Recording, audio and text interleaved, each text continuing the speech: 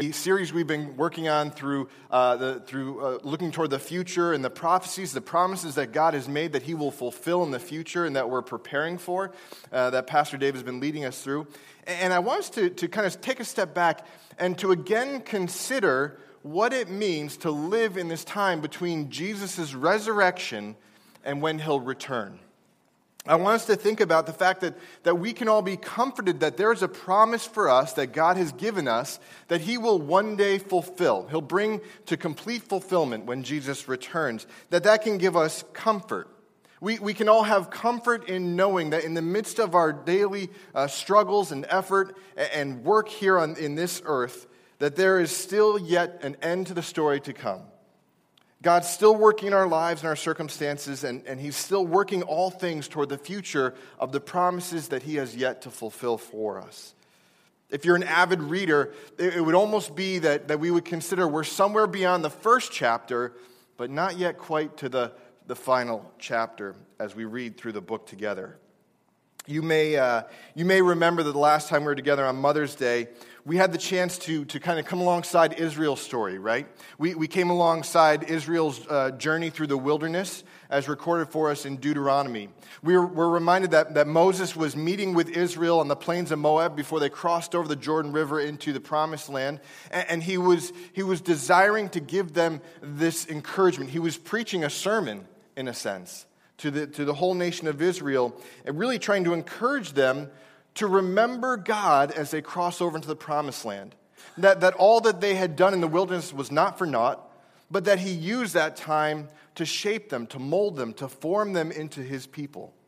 We were reminded that we discussed that God has a plan for our time in the wilderness, that God provides for us in the wilderness, that He leads us out of the wilderness and into that place that He has promised for us.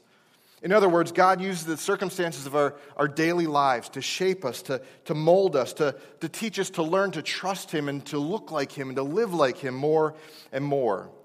This is a life of faith that we live out not just in the wilderness but also in this promised land. He's preparing us for eternity with Him. What I think then would be helpful for us this morning as we kind of go back to that place, as we kind of go back and stand alongside Israel as Moses is preaching this sermon, is that we would consider that our job is not yet done, that even in the wilderness, God has a responsibility for His people. He's given you and I a responsibility, a role to play, an opportunity to be active. See, the wilderness is not a place where we just kind of sit back quietly and we allow the shepherd to lead us through. We walk in faith. But part of that walking in faith is also an active way of pouring out our faith. We're not meant to merely survive this world, but actually invest in the other people we come across in this world. And so the invitation to you and to me is to have an active faith as He leads us through this world. See, I think Father's Day is a great example of this. Would you agree? Father's Day is meant to be a time where we think about the fathers in our lives. And I get it, we haven't all had the best experience with our earthly fathers. In fact, I know that for many of us, this is a place where we come before the Lord in prayer. And we surrender our hearts before Him, wondering what it means to have a loving Heavenly Father. But Father's Day is a day where we're reminded that God has given fathers a unique influence on the next generation. He's given them a unique opportunity, and sadly, because of sin, we have learned that some fathers have not used that influence well. But God's intent is that fathers would use that influence in the lives of their children to pass on the faith to the next generation. Consider the story of Brett Favre. Brett Favre was an NFL quarterback. He played in the NFL for 20 years. He played with the Green Bay Packers for most of his career. Brett Favre was the first NFL quarterback to pass for over 500 touchdowns, to throw for over 70,000 yards, to make over 6,000 completions, and to make attempts over 10,000 times. He set many records before his retirement. Now, if you're not a football fanatic, that's okay. I just want us to catch the vision that Brett Favre was this excellent quarterback. He was one of the elite in his time. I want you to consider this, though. Upon his retirement, he was inducted into the Hall of Fame, the NFL Hall of Fame. And they gave him a chance to share his story with the crowd that had gathered to celebrate him. And he shared a story of growing up with his father. You see, his father was his own football coach. So every morning he would get in the car and go to school with his dad. And in the evening, he would ride home with his dad because his dad would coach the football team. So they would do practice and then get in the car and go home together. Well, towards the end of his high school career, he remembered he thinks he remembered he probably wasn't playing the greatest, but the reason why is because he remembers what happened next. He remembers sitting outside his dad's office, the coach's office, and he waited for his dad to be done meeting with the other coaches. And he remembers overhearing his father say this to the other coaches. He remembers his father saying, "I can assure you one thing about my son. He will play better. He will redeem himself. I know my son. He has it in him." In the story that Brett Favre shared with the crowd that was gathered, he said, "I won't ever forget those words. In fact, I've never forgotten them. All through my high school career, the remainder of my high school career, all through college, all through my professional career, those words drove me to give my very best. I spent my whole career trying to redeem my father's words, to make them true, to live, to make my father proud, and to play to bring him pleasure." See, there's no doubt that a father has a natural influence on their children. And I mention that just because it's Father's Day. But the reality is, in the passage we're going to look at this morning, it's not just about fathers. In fact, it's not even just about mothers. I believe that the principle that this passage unpacks for us is for the church. It's for all of God's people. That we all have an influence on someone else. And because we have that influence, we have a responsibility to take the faith that's been given to us and impress it on the next. So I don't think it's just for fathers or mothers. In fact, I was talking with Chris Camaro about a week and a half ago, and we had lunch together, and she was telling me all about her time in the Philippines. Chris is one of our missionaries that we sent out into the field last year, and she's currently home on furlough, about to head back out to the field in just another month or so. And she was telling me all about what she did in the Philippines. And she's a teacher at a boarding school, a school that they send students to. And it's not necessarily only a Christian school, that they get people of other faiths and other walks of life that come to the school. And so she told me how she loved being a teacher. But what she loved about it even more was the opportunity that she felt God had given her to be a spiritual mother to one of the female students in the school. One of these young women came to her and had come to know the Lord and said, "Miss Chris, will you help me grow in my faith? Will you help me learn how to walk with Jesus?" And so Chris is very excited about this opportunity that when she goes back, she won't only be responsible for educating these children, but she has the opportunity to pass on her faith to a younger woman in the school. So I wonder, who are you thinking about this morning? Who do you have in mind? Take a minute, even now as I'm talking, think about who is it in your mind that as you walk with Jesus, Jesus has given you the impression to pass on your faith to. Take a moment to picture this person in your mind, maybe even quietly say their name in the quietness of your own heart. As we study the Bible this morning, I want you to keep this person's name in mind. I want you to picture them. I want you to think about them as we consider how God has really challenged his people to not hold this gift of faith that he's given them, this relationship with God through Jesus Christ, to just themselves, but to actually pass it on to the next generation, to impress it upon their hearts. This morning, as we pick up in Israel's wandering, I want you to consider how God is preparing you to not only live with him, but to pass on that life to others. Let's turn in our Bibles to Deuteronomy chapter 11. We're going to turn to Deuteronomy chapter 11. It's on page 155 in your pew Bible. We're going to pick up in this passage where Israel's standing before Moses, and he's preaching the sermon with them. I want to read these words for us in Deuteronomy chapter 11, starting in verse 18. Hear the word of God. You shall therefore lay up these words of mine in your heart and in your soul. You shall bind them as a sign on your hand, and they shall be as frontlets between your eyes. You shall teach them to your children, talking of them when you are sitting in your house and when you're walking by the way, when you lie down and when you rise. You shall write them on the doorposts of your house and on your gates, that your days and the days of your children may be multiplied in the land that the Lord swore to your fathers to give them, as long as the heavens are above the earth. I wonder if you'll allow me a minute just to pray, to thank God for his word. Lord, we do thank you for this morning, for a chance to sit, to slow down, to listen to your word. Lord, I pray that we would not just hear the words come into our heads, but that we would listen to the words at the depth of our hearts. That you would transform us, Lord, to be a people that are growing in our own faith, but also passing on to the next generation the faith which has been handed to us. Lord, we thank you that you have given us this word, that it is alive, that it is active in our hearts and our minds and our lives. Father, give us the courage to follow you this morning. We pray your word would convict us, would encourage us, would challenge us, would teach us. Lord, may we hear your words. We ask in Jesus' name. Amen. Well, as we start off in this passage of Deuteronomy 11, I wonder if you'll give me a moment just to start at the end, to begin with the end in mind.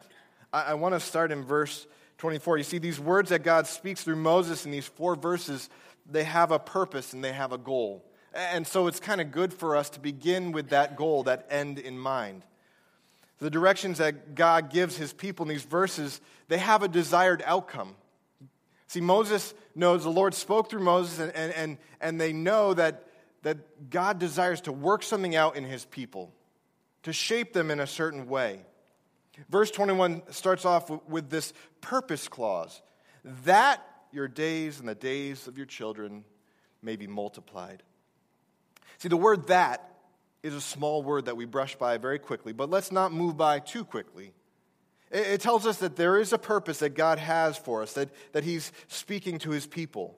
He has this desired outcome for Israel, right? You see, I think some of us, we have this view of God that he's a rules kind of God, that God has this desire that we would be a people that follow his rules well. We might see God as measuring his people against this spiritual ruler that measures us based on our obedience. This past week, we talked about this in our soul care group. By the way, if you're not in a soul care group, I would really encourage you to consider how God might be inviting you to get involved in one. They're great opportunities to encourage you to trust Jesus more, to walk with him, to gather with other believers of Jesus here at Trinity and be encouraged and encourage one another, to give back as well as you receive encouragement from them. We have a great time in our soul care group, and this past week we talked a little bit about this. See, here's a question. When you think of God, do you assume that you have to behave to win his approval or to earn his blessings in your life? Now I imagine when I ask that question, I'm going to see heads nodding like this. No, we don't believe that. But I'm pretty sure in our hearts there's more of us that are saying, I guess maybe I do live like that a little bit. We know we don't have to earn God's love. We know we don't have to earn his favor, and yet we oftentimes live as if that's not true. And that somehow the life we want with Jesus is always just a little bit outside our reach because we can't quite get through one day without being faithful, right? Some of us feel we're not necessarily worthy of his love and forgiveness and his promises. But that's not the truth that the Bible teaches us. That's not what God has spoken into his word to give to us. The verse that our soul care group found comfort in that night was Romans 8:1. Therefore, there's now no condemnation for those who are in Christ Jesus. In other words, because I trust that Jesus died for me to pay the penalty for my sins, I trust that God sees me then as forgiven. He's cleansed me of my sins. I am forgiven. He loves me, and I can walk with him. So we understand that obeying Jesus isn't how God measures us. My ability to obey him more or obey him less isn't how Jesus measures me and defines his love of me. Think about it for a moment. That it's not so much that God measures us by our obedience, but God has a plan to use our obedience to transform us to be like Him. When you want to become a better golfer, I don't know how many golfers we have here, but if you want to become a better golfer, you listen to and obey the instructions of the golf pro. Not because you want to make the golf pro love you more. And in fact, if you try to do that on the golf course, it's probably going to get awkward, a little bit weird. You listen to the golf pro because you want to become a better golfer. You want to play golf like that golf pro plays golf, right? When we learn to obey Jesus, we see our obedience as this vehicle through which He transforms us. He shapes our hearts and our minds and makes us more like Him. Here's the thing. No matter how much I obey Him, or no matter how much I disobey Him, He cannot love me more, and He cannot love me less. He loves me, and He loves me completely. That's a definition, I think it's by Philip Yancey, and I really love that definition of God's love. He could not love me more, and He could not love me less. See, this is what Paul's talking about in Romans chapter 5, when he said that Christ died for the sinners, for the ungodly. When we were yet sinners, He died for us. He didn't die for us because we were obedient. He died for us because He loved us when we were yet sinners. We didn't earn His love. We received it as a gift. See, God loves His people. He has a purpose for our lives as we walk with Him, but it isn't to make us better rule followers. It's to shape us to be like Him, to have a faith like His, to have values like Him, to have a heart like His, to walk with Him in faith. Israel is given these instructions in our passage, which we're going to get to in a moment, because God desires for their life in the land to flourish with Him, to be in relationship with Him, to know God, to know His love for them, and to pass this faith on from generation to generation. You know, Jesus told His followers something a little bit similar in John chapter 10. He said this, He said, "Truly, truly, I say to you, I am the door of the sheep. All who came before me are thieves and robbers, but the sheep did not listen to them. I am the door. If anyone enters by me, he will be saved, and he will go in and out and find pasture. The thief comes only to steal and kill and destroy. I came that they may have life and have it abundantly." See, there is no other way for us to receive God's love and forgiveness, only through the door, which is Jesus Christ. Our obedience won't get us there. And so once we have that out of the way, we understand that our obedience has another purpose. It's to bring us life, abundant life, a life that looks and sounds more like the life of Christ. So Jesus is this word that He wants to impress on our hearts and our souls, that we too might have this life and have it abundantly. See, I believe that abundant life is an all-encompassing embrace of God's love for us through Jesus Christ. It's a life where we become much more like Jesus Christ Himself and much less like our old, insecure, and ashamed selves. Nothing else will satisfy our hearts. Nothing else will bring our souls contentment. And you know what? There's nothing more important for this next generation to hear from you. There is nothing more important for this next generation to hear than that Jesus Christ alone is the life that they long for. There are many things this next generation is facing in this day and age, and a lot of it is because they're searching. They're searching for answers, and we know that the only place they're going to receive those answers is through the life of Jesus Christ Himself. So God's purpose in these instructions for the Israelites this morning is for them to pass on from generation to generation the saving knowledge of who God is and what He has done. His purpose is not just to make better rule followers, but to multiply His faithfulness and their trust in Him from generation to generation. So I think our passage this morning, what we're going to look at now, is that our passage offers us wisdom and encouragement in what role that you and I can play in God's plan. It offers us two things, I think, that we can start to do today, if we're not already doing them, to make sure that we are being faithful to passing on the faith from generation to generation. The first thing we need to do is acknowledge that it starts with us. It starts with us. And what I mean by that is it doesn't start with us beginning to reach out to them. I mean that it starts right here with us, in our hearts, in our minds, in our souls.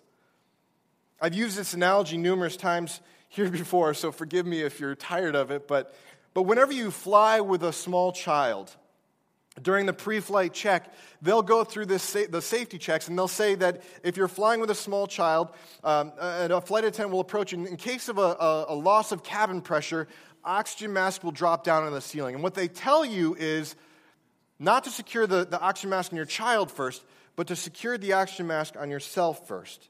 Once you've done that, then you can go ahead and secure the oxygen mask on the face of your little one. Now, this concept actually flies in the face of our culture. Now, if there are young ones in this room, I apologize.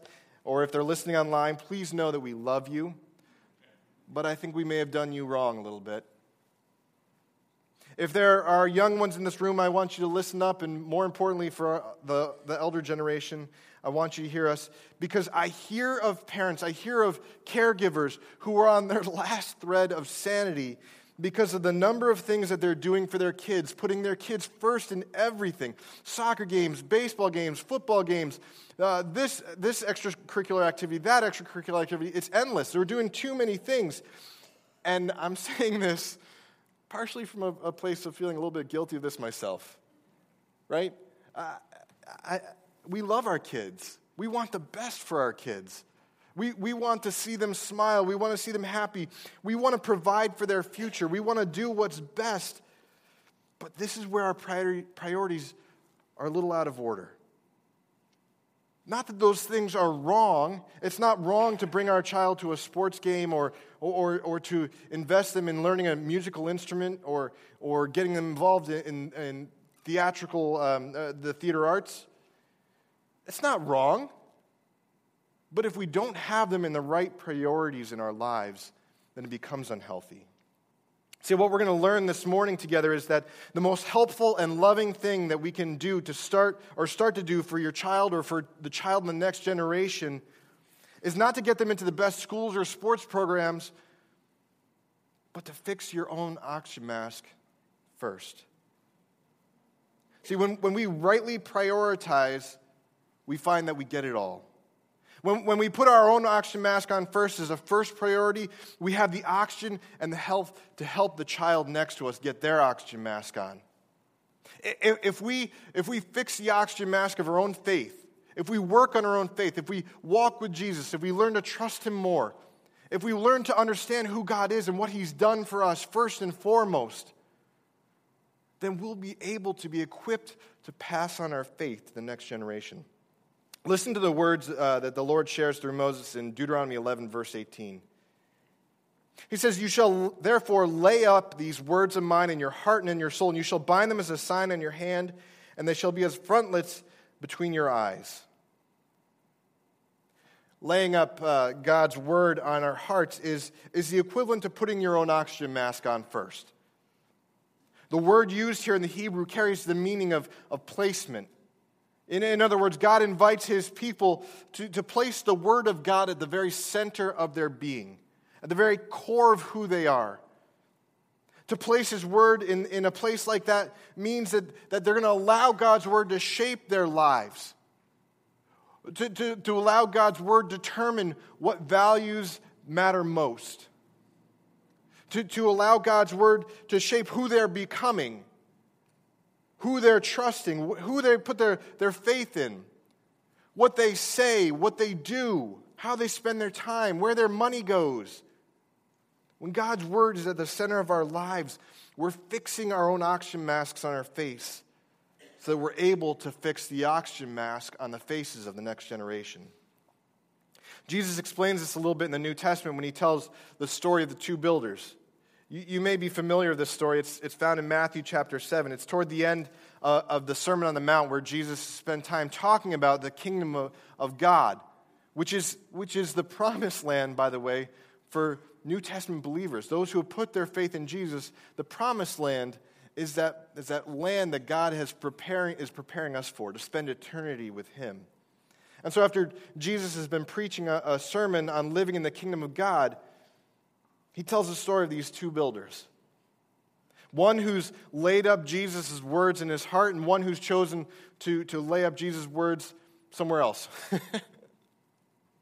One builder builds the foundation of his home on a rock bed. This is a very sturdy and strong foundation and impacts how the house is built and shaped from the foundation up. You might be able to guess that in this story, Jesus equates this builder to one who listens to Jesus' words and builds their life on Jesus' words. The other builder that Jesus talks about, he's eager to build his home and builds it on sand, a foundation of sand. This is a person who maybe he's heard Jesus' teaching, but he considers it as one possible way you could live. But there are others. There are other options out there, other good ways that we could invest our lives and believe other things. So it's not necessarily the way, the truth, and life, but it's a way. Yeah, maybe I'll believe some of it. I'll pick and choose what I want to believe. Well, as you can imagine, in the story that Jesus tells, a storm comes. And both buildings, both homes, endure the same storm. They go through the same weather. But only one home, only one builder, only one person endures.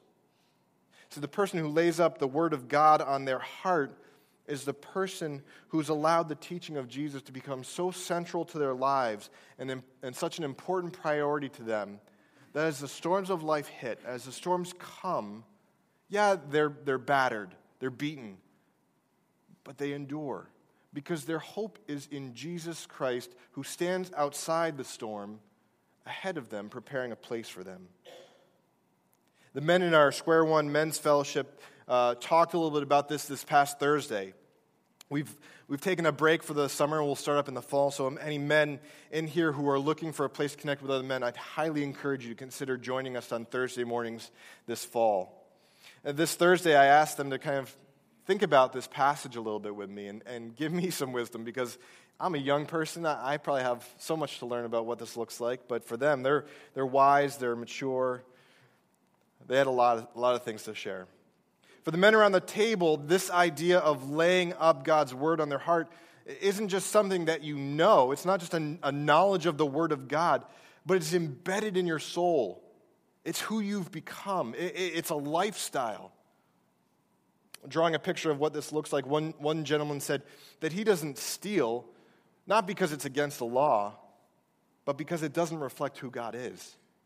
And who this man is a reflection and a representation of who God is.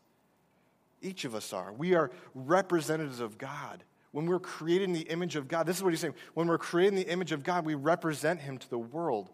And so we do or we don't do things based on how well it reflects God. And this is who we become. You don't start building your home by building the roof first and hope that by the time you get to the foundation, it all fits in. No, you start from the foundation up.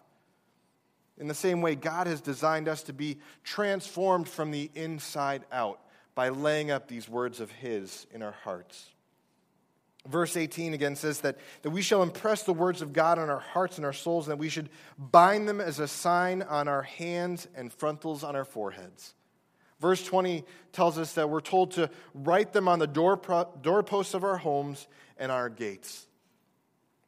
The Jews used these things called phylacteries and mezuzahs. They were these little containers that you could bind to your hand or bind to your forehead or post on your door frames or on your gates.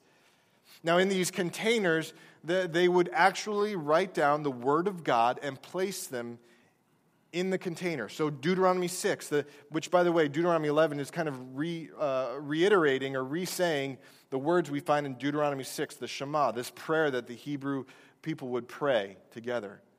They would put these words from Deuteronomy 6 and Deuteronomy 11 inside these containers, and they're meant to be this reminder. They were assigned to people wearing them that when they saw the containers, they remembered God's word being put at the center of their being, that it was God's word that was shaping who they were becoming. The problem occurs when when we see this as an opportunity to put a check mark in the box that says, yeah, I obeyed that rule. I'm good there. It's there. I'm all set. There's nothing left for me to do. The containers with the scriptures were meant to be an outward sign of an inward reality.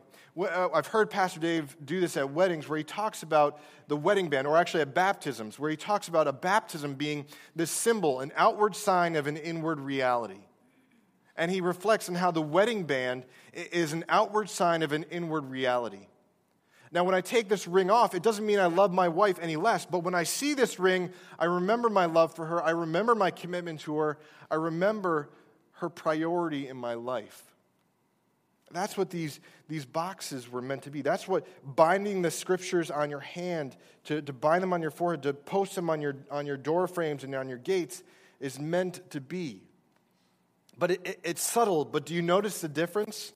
One perspective is concerned about looking like we are doing the right things according to the Word. The other perspective is looking to see the Word transform them from the inside out. Jesus was well aware of this danger. He mentions, actually speaks frequently of it about in the New Testament when he speaks against the Pharisees, the keepers of the law, and their hypocrisy. In fact, Jesus doesn't pull any punches in Matthew 23 when he says this to the Pharisees. He says, "Woe to you, scribes and Pharisees, you hypocrites! For you're like whitewashed tombs, which outwardly appear beautiful, but within are full of dead people's bones and all uncleanness. So you also outwardly appear righteous to others, but within you are full of hypocrisy and lawlessness." See, living our lives from the outside in, as the Pharisees did, will not work. It may protect us for a little while from the awkwardness of people knowing where we actually are in the process of becoming more like Jesus, but in the end, it will all be revealed. We can try and keep up the charade on Sunday morning or throughout the week that we're good-looking Christians, but unless we let God do the difficult work in our hearts, there will not be lasting fruitfulness, a lasting transformation of our whole person. Consider the fruits of the Spirit for a moment. Paul says in Galatians 5, the fruit of the Spirit is love, joy, peace, patience, kindness, goodness, faithfulness, gentleness, self-control, and against such things there is no law. So tell me, when was the last time you made yourself more patient? How'd that work out for you? When was the last time you said, I'm going to wake up, I'm going to be more peaceful today? How far into your day did you get before you realized you can't truly be a more peaceful person simply because you said it without the work of God in your inner being? Now, I'll give you the benefit of the doubt. I'll guess that you probably got as far as the on-ramp to I-95 on your commute to work. See, we may think we can look more loving or joyful or peaceful or pick any of the other fruits that Paul talks about. But the reality is that it's the Holy Spirit working inside of us that transforms and builds this fruit. Unless the Holy Spirit's allowed to work in your innermost being, we'll all just be like the Pharisees. We'll look like these whitewashed tombs on the outside that look great, but on the inside will be death and decay. So are you still thinking this morning about that person you have in mind? That person that you have the opportunity to influence, to impress with the faith of Jesus Christ. If you want them to know the grace of God, the forgiveness of God, the love of God, the beauty of God's love, the beauty of walking with Jesus in the faith, then you need to be prepared to go there first yourself. You need to put your own oxygen mask on first. It's God's desire for His promises and for His faithfulness to be passed along from generation to generation to generation through you and through your generation. But in order for that to happen, we need to acknowledge that it begins with us, transformed from the inside out. So here's a challenge for us this week. When we gather before God's Word this week, when you sit down with the Bible, when you spend about 15, 20 minutes in God's Word, hopefully, before you do, sit down and pray. I want to encourage you to pray the words from James chapter 1. James chapter 1, verse 21. Form these into a prayer.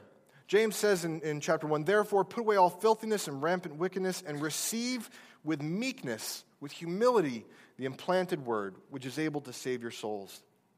Before you spend time in God's Word this week, Pray that God would put away and forgive you of all filthiness and wickedness. Understand that he knows it's there before you acknowledge it. Just ask him to forgive it.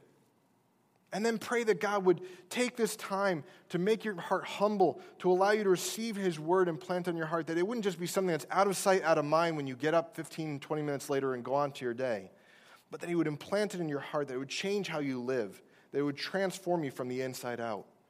And then believe that the Holy Spirit's going to make it so. See, God desires to reach the generation to come, and we need to acknowledge that he wants to start with us, that it begins with us.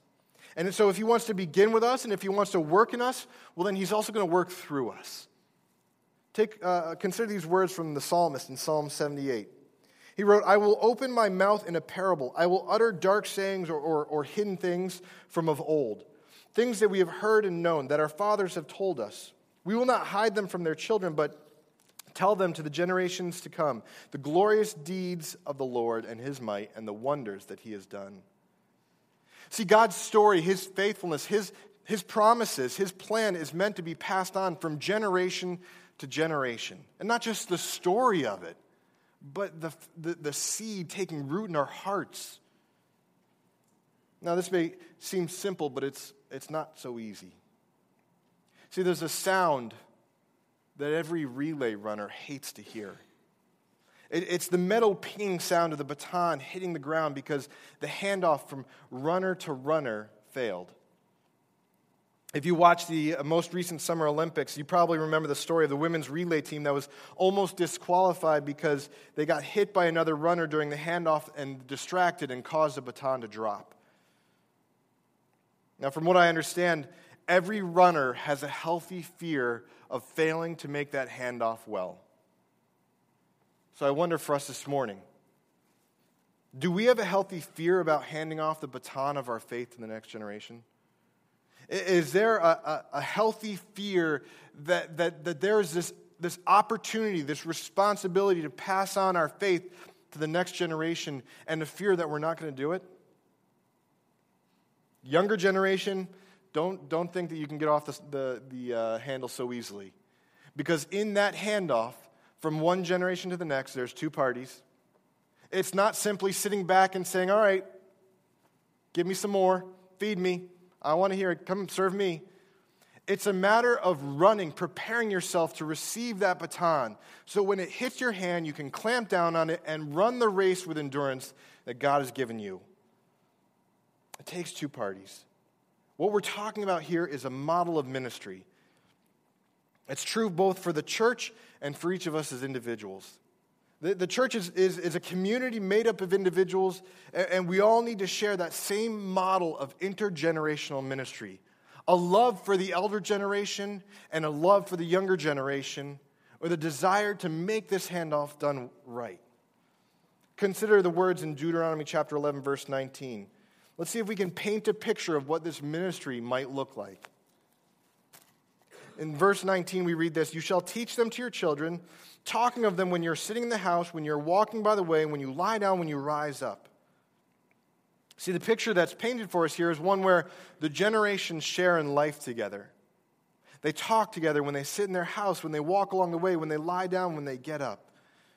This is a picture of one generation living their lives in Christ before another generation, in such a way that this younger generation catches what's going on, owns it, embraces it, and lives it out for themselves. But again, I think this sounds much more simple and easy than I think it really is. Now, I'm not sure if you know this, but if you want to make a young parent feel discouraged, ask them if they do family devotions. Ask them if they worship together as a family. See, I think for every parent who's tried family devotions, I'm confident that I could tell them how it ends more often than not. I imagine it ends in tears, and those tears aren't necessarily the tears of the children. It's oftentimes, well, maybe it's just my tears, actually. See, Tara and I have tried this from time to time in different ways, and it hasn't always gone well. But my encouragement to you today is, if you're doing this, or if you know someone who's doing this, give them the encouragement to not give up, to keep doing it. Try new things because it's a worthy pursuit. Recognize that impressing God's word on the heart of the next generation is valuable, is important, is necessary. And we're going to face discouragement along the way. But we need to encourage one another the value that it is. Grandparents, I can't tell you how much of an encouragement it would be for you, for a parent, to know that you're investing in your grandchildren in this way. That you're taking the time to maybe sing a song with them while you're driving down the road, or reading a passage of Scripture, sharing with them some of the favorite things you've read in God's Word.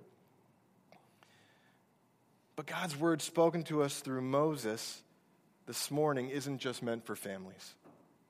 Family devotions and family worship are not the only way that we can pass on our faith to the next generation. So the church is like a family, and the relationships we share in the church are powerful ways for us to pass on the faith from generation to generation. Think about this. Consider Paul and Timothy.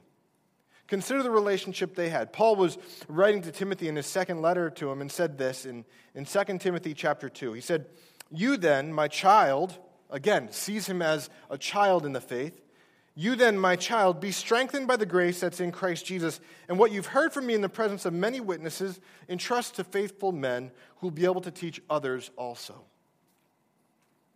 See, Paul saw Timothy as a child in the faith.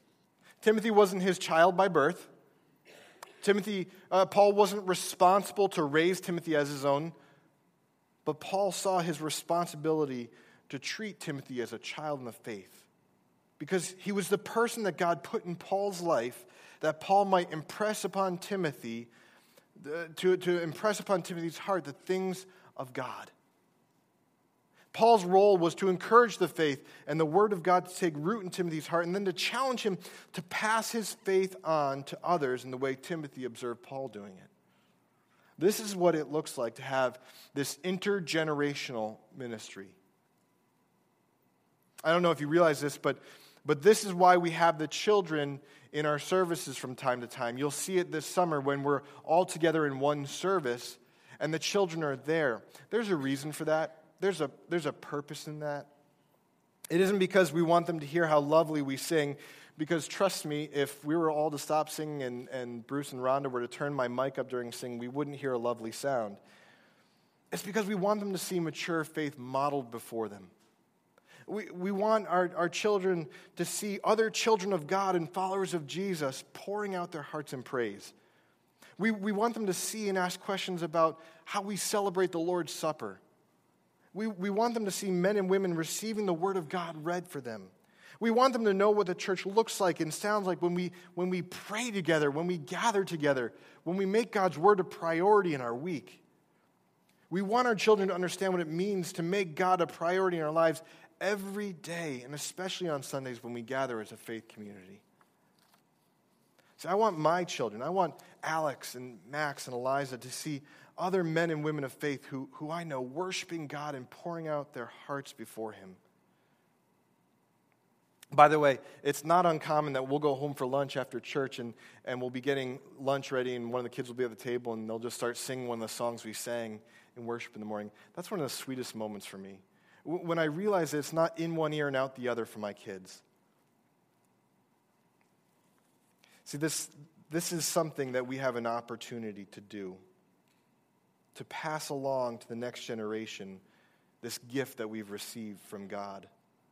When we teach the younger generation by talking to them while we sit, while we stand, while we walk along the way, while we lie down or rise up, we aren't even necessarily using words, but living our lives before them.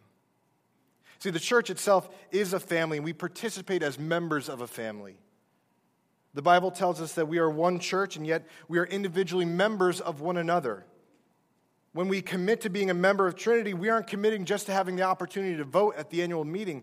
We're actually committing to a responsibility toward one another and toward the generations here at Trinity. Paul says this in 1 Thessalonians 5. He says, "Therefore, encourage one another and build one another up." See, it's our responsibility that we would pour into the next generation, to pass on the faith to the next generation, to build one another up in the faith. This past week, we had Ted DeRamo, who runs our Higher Ground ministry, come and visit a group of young men who gather every month for prayer, to gather in God's word, and for encouragement. Ted came and spoke to the group, and he shared with them what a man following Jesus lives like. He shared with them his own faith journey. As a result, these men were encouraged. Not only were they encouraged, but they were empowered to live their faith out here in this church and in their neighborhoods. Now, I could have said, in fact, I probably did say some of the same things that Ted was saying to these men, but it wouldn't have had the same impact. See, Ted was speaking from years of experience of walking in the faith. Ted spoke from the testimony of his own life, and as a result, he challenged these men to take hold of the baton and run their race with endurance. So can I just challenge us real briefly with this before we close? Can I challenge us to first and foremost secure your own oxygen mask in the faith? Spend time each day in God's word. Let it envelope you in his truth. Let his word infuse who you are, not just as something for you to be doing, but who God wants to transform you in your inner being. Let it be a place of prayer. Pray that God's word would transform you. Trust that his Holy Spirit is doing that work in you, of bearing the fruit that Paul talks about. Pray that he would transform you as you seek to put on, secure your own oxygen mask. Secondly, I want to encourage you just to pray as well for God to show you ways to impress your faith on the next generation. See, God has a purpose to multiply the generations of his people, to make them fruitful and leading people back to God through Jesus Christ. And he wants to work in you and in your generation. He wants to work through you and through your generation to pass off the baton to the next generation, the baton of faith. This past summer, as I mentioned, during the qualifying race for the finals, the U.S. women's 4x100 meter team dropped the baton and were disqualified. But they were given a second chance because the officials noted that another team interfered with their handoff. Well, do you know what they did with their second chance? They went on to the finals and they won gold. See, grace gives us another chance as well. God's grace gives us a chance to do it again. There's still time to influence the next generation. You can't sit there and say, well, my opportunity is past. There's still time. Maybe you sense God's invitation to get involved in the teaching ministry and in the children's ministry or in the youth ministry. Great. Let us know. Talk to me. Talk to Pastor Chris. Talk to Donna downstairs. Maybe there's a young person in the church that you'd like to take out to lunch and get to know a little more or get involved with in their ministry here at church. Awesome. Do it. Make the determination today that you're going to make a step toward doing that. Young people, maybe there's a more mature person of faith that you've wanted to approach and ask out to lunch. Do it. Don't wait till tomorrow. Don't wait for them to approach you. Go and do it. Take initiative. Get to know them. Listen to them. Observe their faith. Listen to how they've walked with Jesus Christ throughout their life. See, God has a purpose and a plan for the generations here at Trinity. His purpose is that our faith in him would multiply and spread from generation to generation as we live our lives before one another today, tomorrow, and for the years to come. So as I close our time in prayer, can it be our prayer together that God would be faithful to the generations here at Trinity and pass on the faith from generation to generation? Let's pray together. Father, we do thank you that this is not a pursuit that we're intended to do in our own strength and our own power. That we are intended to draw near to you first and foremost, to let you do that work in our hearts and through our hearts. But Lord, give us a vision and an understanding about how you want to work through us to pass on our faith to the next generation. To see the lives of many generations walking with you, trusting you, becoming more like you. Loving you, Lord. Father, we thank you for your word this morning. We thank you that you desire to transform us through your word. And we ask most of all, not that my words would have been heard now, but Lord, that your word would take root in our hearts and our minds. Transform us from the inside out together this morning, we pray. In Jesus' name, amen. Well, let's continue to worship the Lord as the ushers come forward and serve us in this morning's offerings.